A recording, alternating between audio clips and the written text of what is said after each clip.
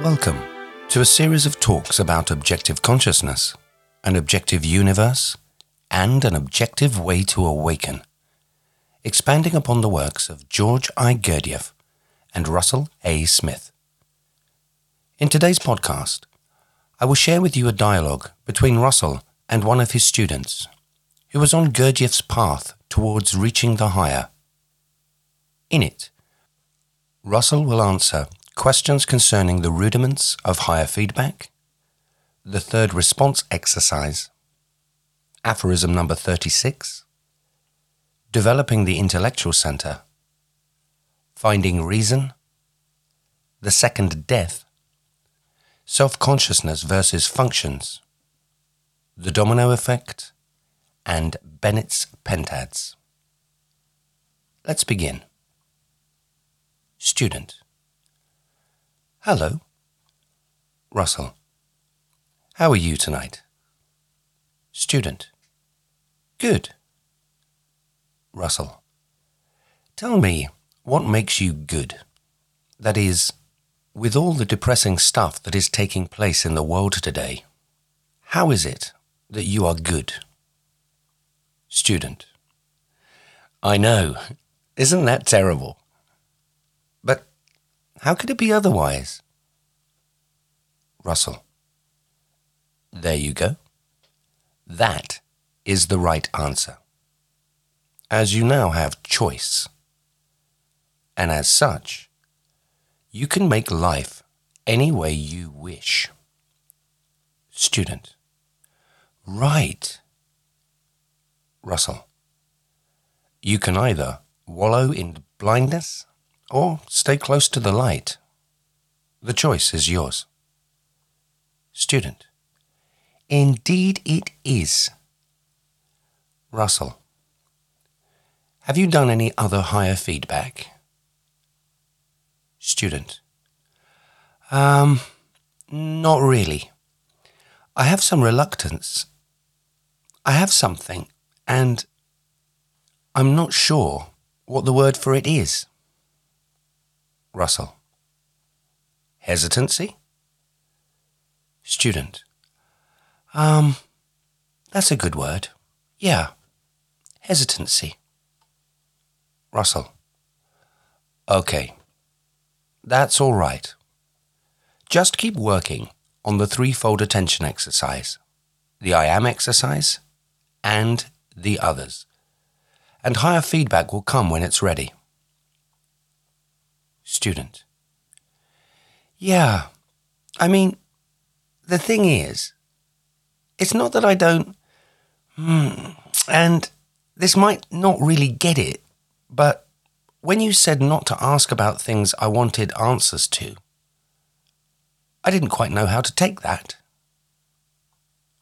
Russell: I am sorry about that.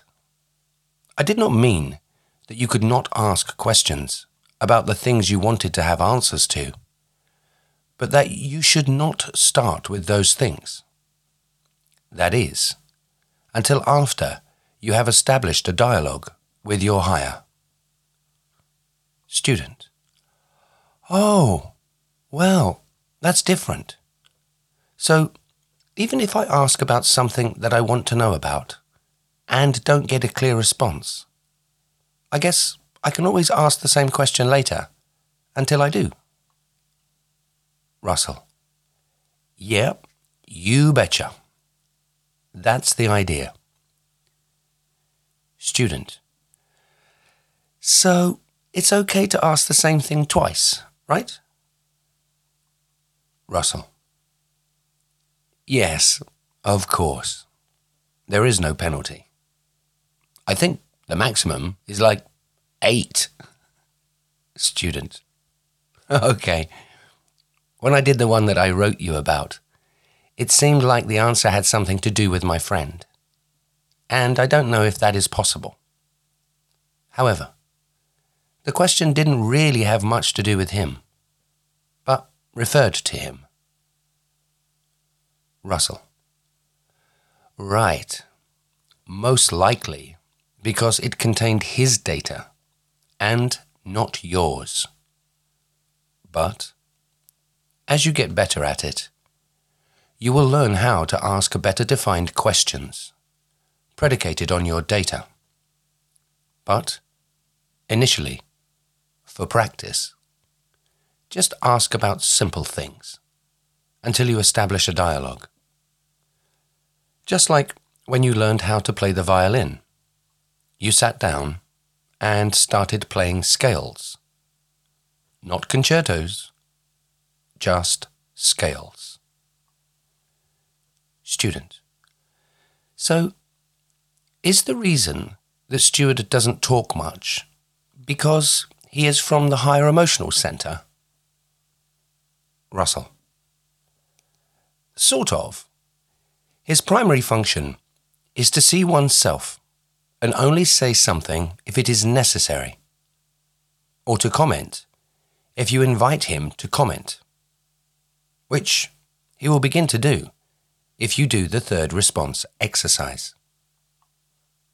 Student: Okay.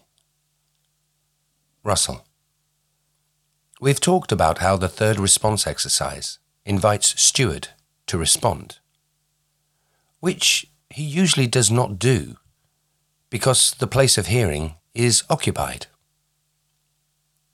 For example, here is how my day used to go. Are you ready? Student: Yeah. Russell: Okay. Today, I went down to my favourite shop and chatted with some friends. Then, I went over to another shop and chatted with some other friends. And, oh yeah, at the second shop, someone asked me a personal question, which I did not have time to answer, because I had to be someplace else. I had no time to hear from my steward, because I was busy occupying the place with other things. But if I had just stopped and invited his response, then, perhaps, I would have heard what he had to say. Student: That makes sense. Russell: Normally, every impression is quickly interpreted and responded to. And, as such, all Stuart can do is just sit there and watch. Unfortunately, no one looks into the carriage and asks him if he would like to say anything. So, the third response exercise intentionally creates a pause, allowing him to speak. Okay. Have you been doing your I ams? Student: Yes, they bring me such peace. Russell: Terrific. Well, I'm ready for 5 aphorisms. Student: Is 10 okay? Russell: Is 10 okay? 10 is fantastic. Student: Perfectly recites the 10 aphorisms and then says, I don't get aphorism number 36. Hope, when bold, is strength. Hope with doubt is cowardice. Hope with fear is weakness. Would you explain that one to me? Russell: Sure. Hope, when bold, is strength. Concerns considering the possibilities and then moving towards them, which gives one strength. Next comes hope with doubt is cowardice, which is kind of like the woman whose husband abuses her and she keeps hoping that he will change. Student: Oh, because she doesn't want to admit that he probably won't change. Russell: Correct. As well as the fact that she does not want to be the one who changes, and as such, she puts the onus on him to change, even though, secretly, she doubts that he ever will. Next comes, hope with fear is weakness. Student: That's the one I really don't get. Russell: No problem. It is about having hope that is connected with unworthiness. For example, I hope that I will make a good impression on my job interview. But I'm afraid that if I do, they will hire me. And if they hire me, I will have to work really hard to support that impression. And if I work really hard to support that impression, they will expect me to always work that hard. And I don't know if I want to always work that hard. So, I kind of hope that I do not make a very good impression. Thus, hope with fear is weakness.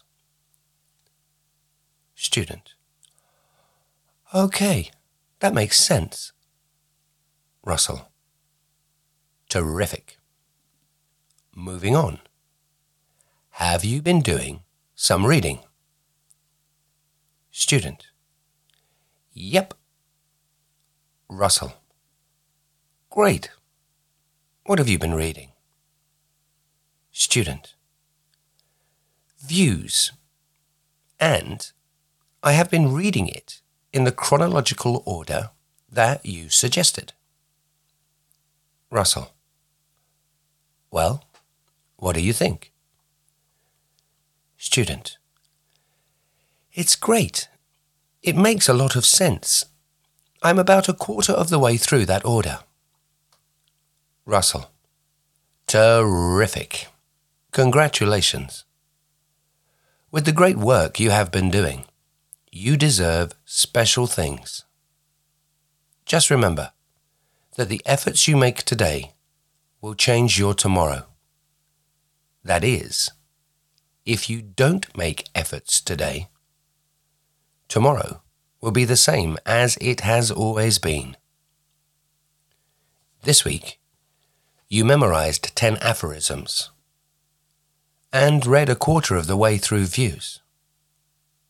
What next? Student: I am going to finish Views, of course, and then make sure that I can recite the aphorisms and dogtails by number. Is that good? Russell: That's better than good. I look forward to hearing your progress towards that aim. Student: I did something else. I bought my own copy of your book. Russell: That is wonderful. Student: Indeed. I had been borrowing it, but soon I will have my own copy. Russell: Fantastic. Any questions on any of the material and Views? Student: In the chapter about the formatory apparatus, Gurdjieff makes it pretty clear that we have no contact with our intellectual center. Are we ever supposed to have contact with it? Russell: Oh, yes. We used to. That is, before we fell asleep. And when you awaken master, you will discover that the intellectual center is the rudiments of reason. But before that, it becomes the task of your steward to reach back into your intellectual center and purge it of its false beliefs, so that your intellectual center can move up and become the mechanical part of your higher mental center. And, as such, Incite reason. In the cards diagram, see the cards diagram. The last 9 small cards in groups of 3 are the Jack, Queen, and King of Spades, the aces of diamonds, clubs, and hearts, and the ace of spades, the extra joker, and the joker.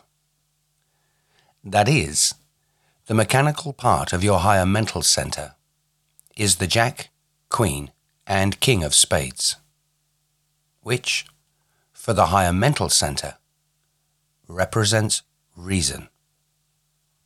Student: and is Steward part of Master too?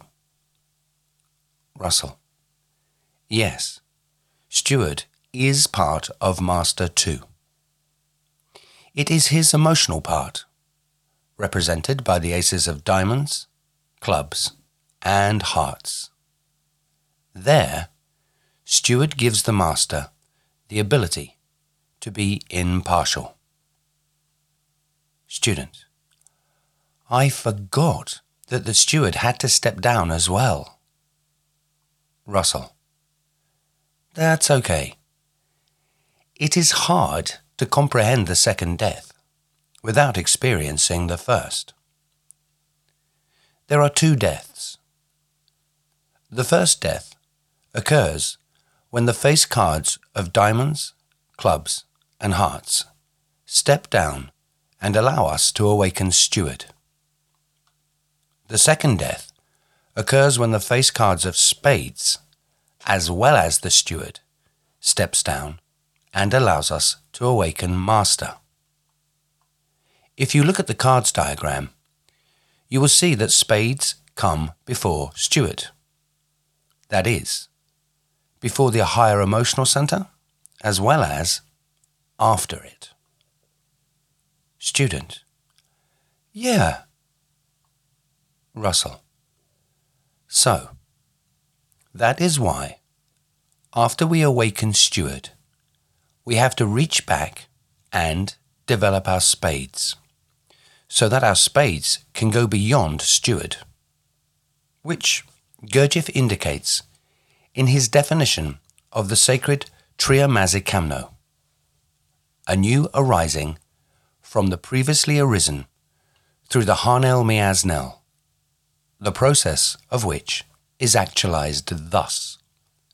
The higher blends with the lower in order to actualize the middle, and thus becomes either higher for the preceding lower or lower for the succeeding higher. And, as I already told you, this sacred Triamazikamno consists of 3 independent forces. In this case, the lower becomes the succeeding higher. Student: oh, so Steward is the higher for the preceding, succeeding lower of the intellectual center. Russell: that is correct. Student: all right, I got it. It appears so fast and furious in the upper story.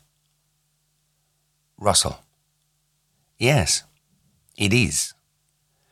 That is because we are just dealing with centers and their parts, and are no longer dealing with their parts of parts. And as such, much more important manifestations are created, as opposed to some little parts of parts concerns about its aching toe.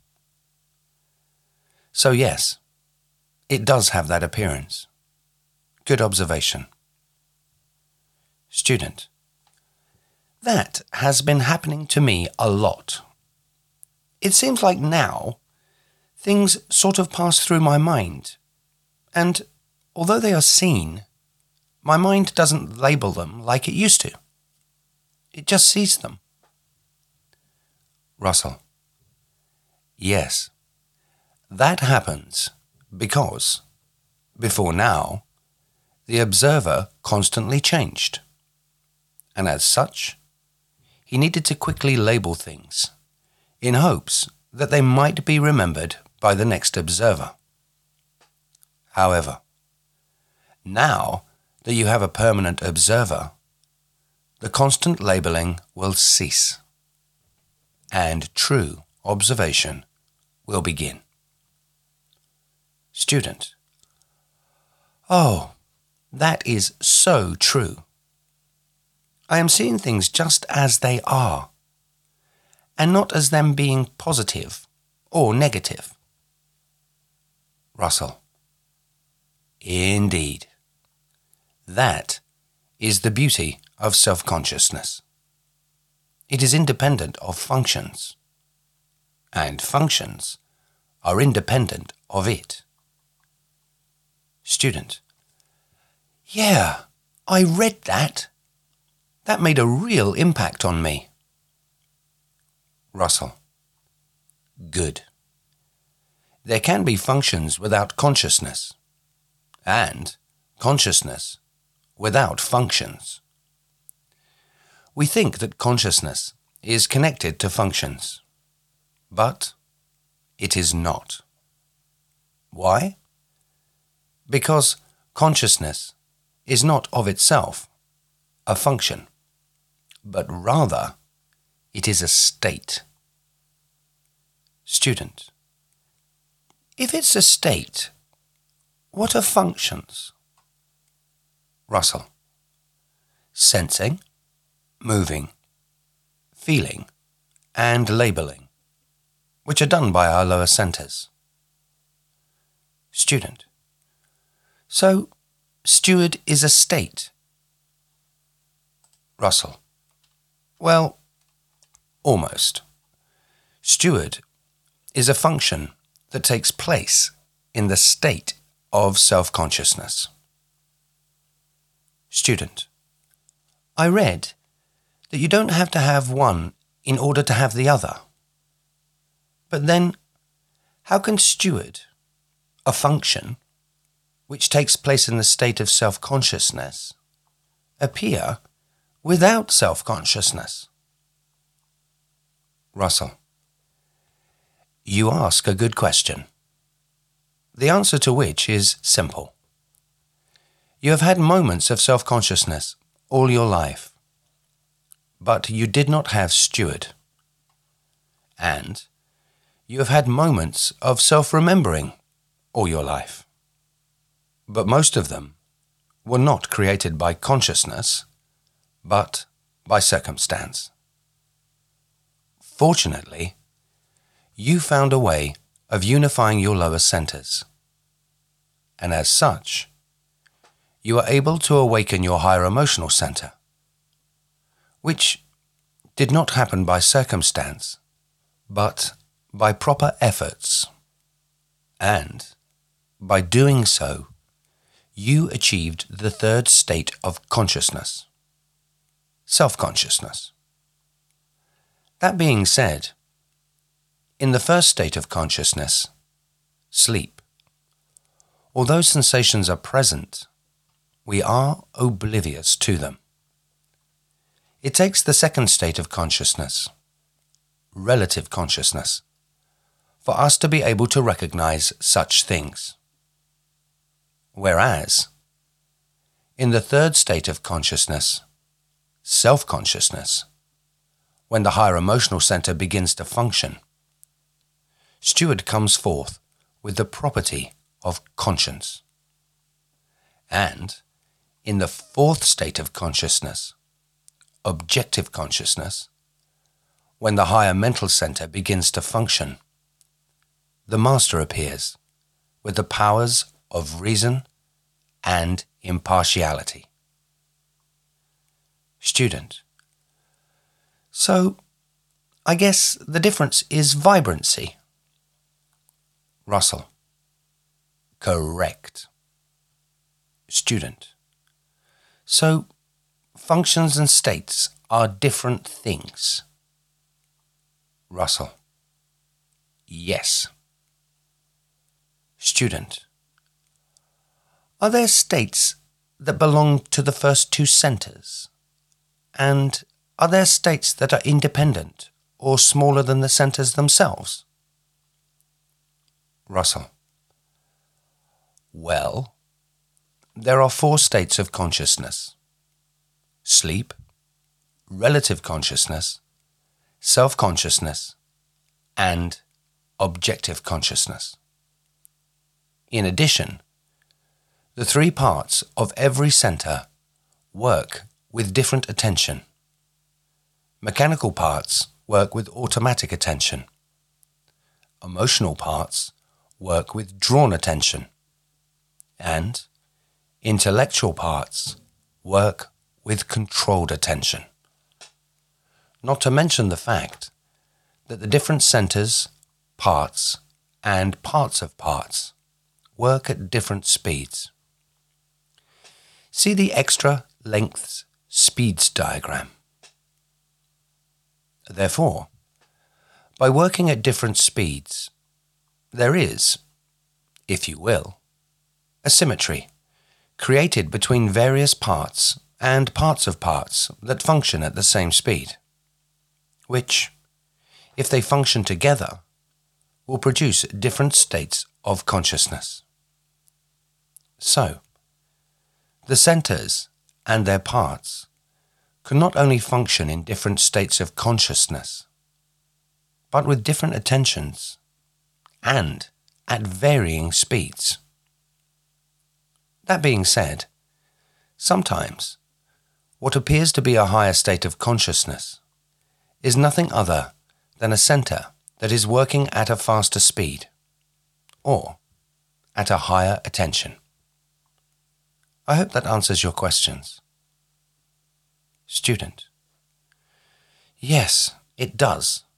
It most certainly does. Russell.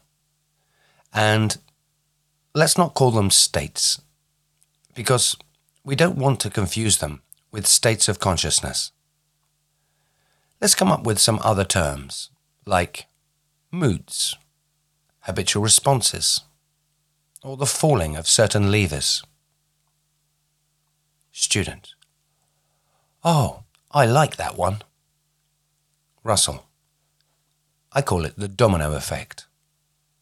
An impulse comes in, like if one of your clients says to you, "Oh, you didn't give me a good enough massage," and, as such, I'm going to tell everyone I know not to ever come here. Then, all of a sudden, your dominoes begin to fall. How dare she say that? I did a really good job. It's not my fault that she is so messed up that she can't be helped. Or, if she does tell other people not to come, I can sue her for slander. There goes your dominoes. Do you see them? Boom, boom, boom, boom. One after the other. Automatically pushing the next one, to where you are compelled to tell your next client what she said. From there, it just goes on and on. The key, therefore, is to learn to pull out some of the dominoes. Then, if they start to fall, one will be missing. And as such, the cascading effect will come to an end. Student. Okay. That sounds like an excellent way of doing it, which actually makes sense. I think I've done something like that in the past. You know, like when you don't point your finger at something, and thus it goes away. But pulling out some dominoes sounds like a much better solution. Russell. Terrific. Okay. What are you going to memorize after you memorize the aphorisms and dogtails? Student. The 8 pentats created by Bennett's 12 essence classes? Russell: Wonderful. Have you read about them in his book, Making a New World? Student: Yes, I have. And I have memorized them. Russell: Okay, let's hear them. Student: 1. Heat. 2. Simples. 3. Crystals. 4. Soil. 5. Plants. 6. Invertebrates. 7. Vertebrates. 8. Man. 9. Demiurge. 10. Cosmic individuals. 11. Trogo-auto-egocrat. And 12. Endlessness. Russell: Excellent. Bennett's dissertation on pentads is quite good as well. Like how things consume the essence class that it is once removed. Student: Yes, that was pretty amazing. As well as how the lowest two essence classes do not have anything to eat, and the highest two essence classes do not have anything to feed. Russell: That is correct. However, if you would like to make some further ponderings, or perhaps stimulate good questions for higher feedback, make the bottom two essence classes and the top two essence classes that are not pentads interpentads by bending the list of essence classes into a circle. Student: Well, that makes sense. I was thinking about that.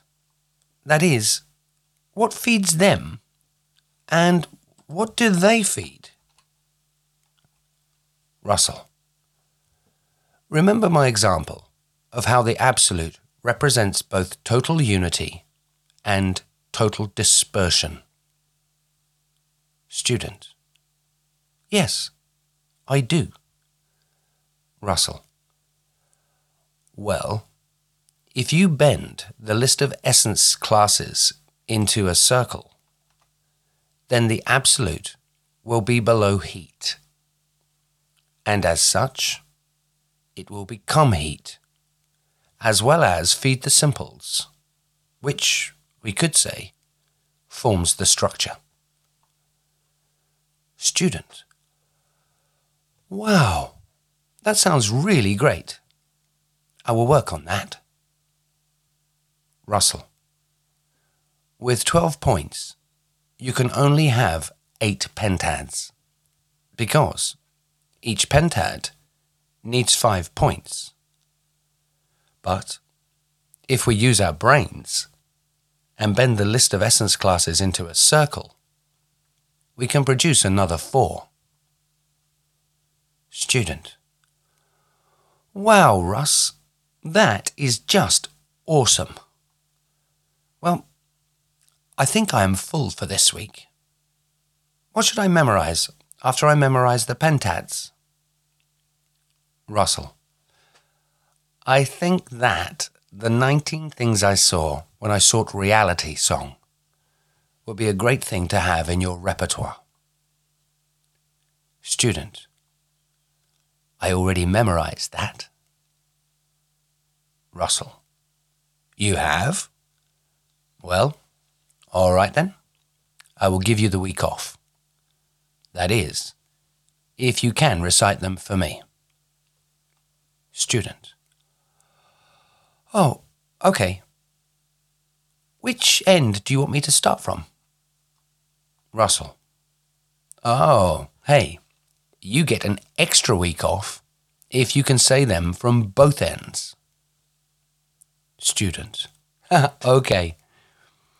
19 outer octaves, 18 fars transforming, 17 lines defining, 16 man's remembering, 15 oscillating, 14 cards concealing, 13 octaves acting, 12 matters moulding, 11 notes a kneading, 10 lines aligning, 9 movements moving, 8 pentads purging, 7 centers serving, 6 leaks a leaking, 5 states of I, 4 seeker ways, 3 type men, 2 naturedness, a machine that's a multiplicity. Russell. Excellent. You get the week off, which I know you probably won't take.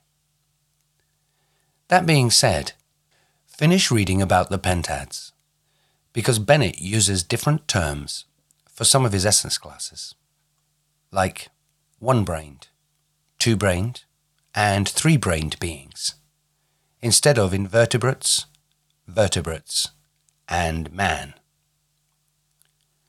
Student. Okay. What else should I be doing during my week off? Russell. Well, pick any chapter in the Blueprint of Consciousness and make it your own. Doing so will not only allow you to stay on Gurdjieff's path towards reaching the higher, but will better prepare you for awakening your master, which I am sure you will soon do, as your 1001 words of memory work is accumulating rapidly. Student. Okie dokie. Russell. Super. Thanks for calling. Oh, and by the way, call me sooner if you need anything. If not, I will talk to you again next Wednesday. Have a great week off. Good night. Student. Okay, and thank you too, Russ. Good night. That completes today's podcast. Thank you for listening. If you have any questions that you would like to have answered, please send them to information@thedogteachings.com, and we will endeavour to answer them and perhaps include them in a future podcast. In addition, you may also find us on Telegram, Instagram, and Facebook, all under The Dog Teachings. If you would like to purchase Russell Smith's book, The Blueprint of Consciousness, a 520-page hardback, which is also available for PDF download, or learn more about the subjects and exercises we have been exploring, you can do so by going to thedogteachings.com. And now, you may pose any questions during our new weekly Zoom classes, held every Saturday. One class is for purchasers of the Blueprint of Consciousness, and the other is for qualifiers of the Master Exercises. Look under Resources for Zoom classes on our website, thedogteachings.com. That's thedogteachings.com. There, you'll be able to listen to other talks, obtain diagrams, animations, supporting videos, and much, much more. But, most importantly, you will have real-time access to the materials we are discussing. That's thedogteachings.com. Goodbye. Until next time.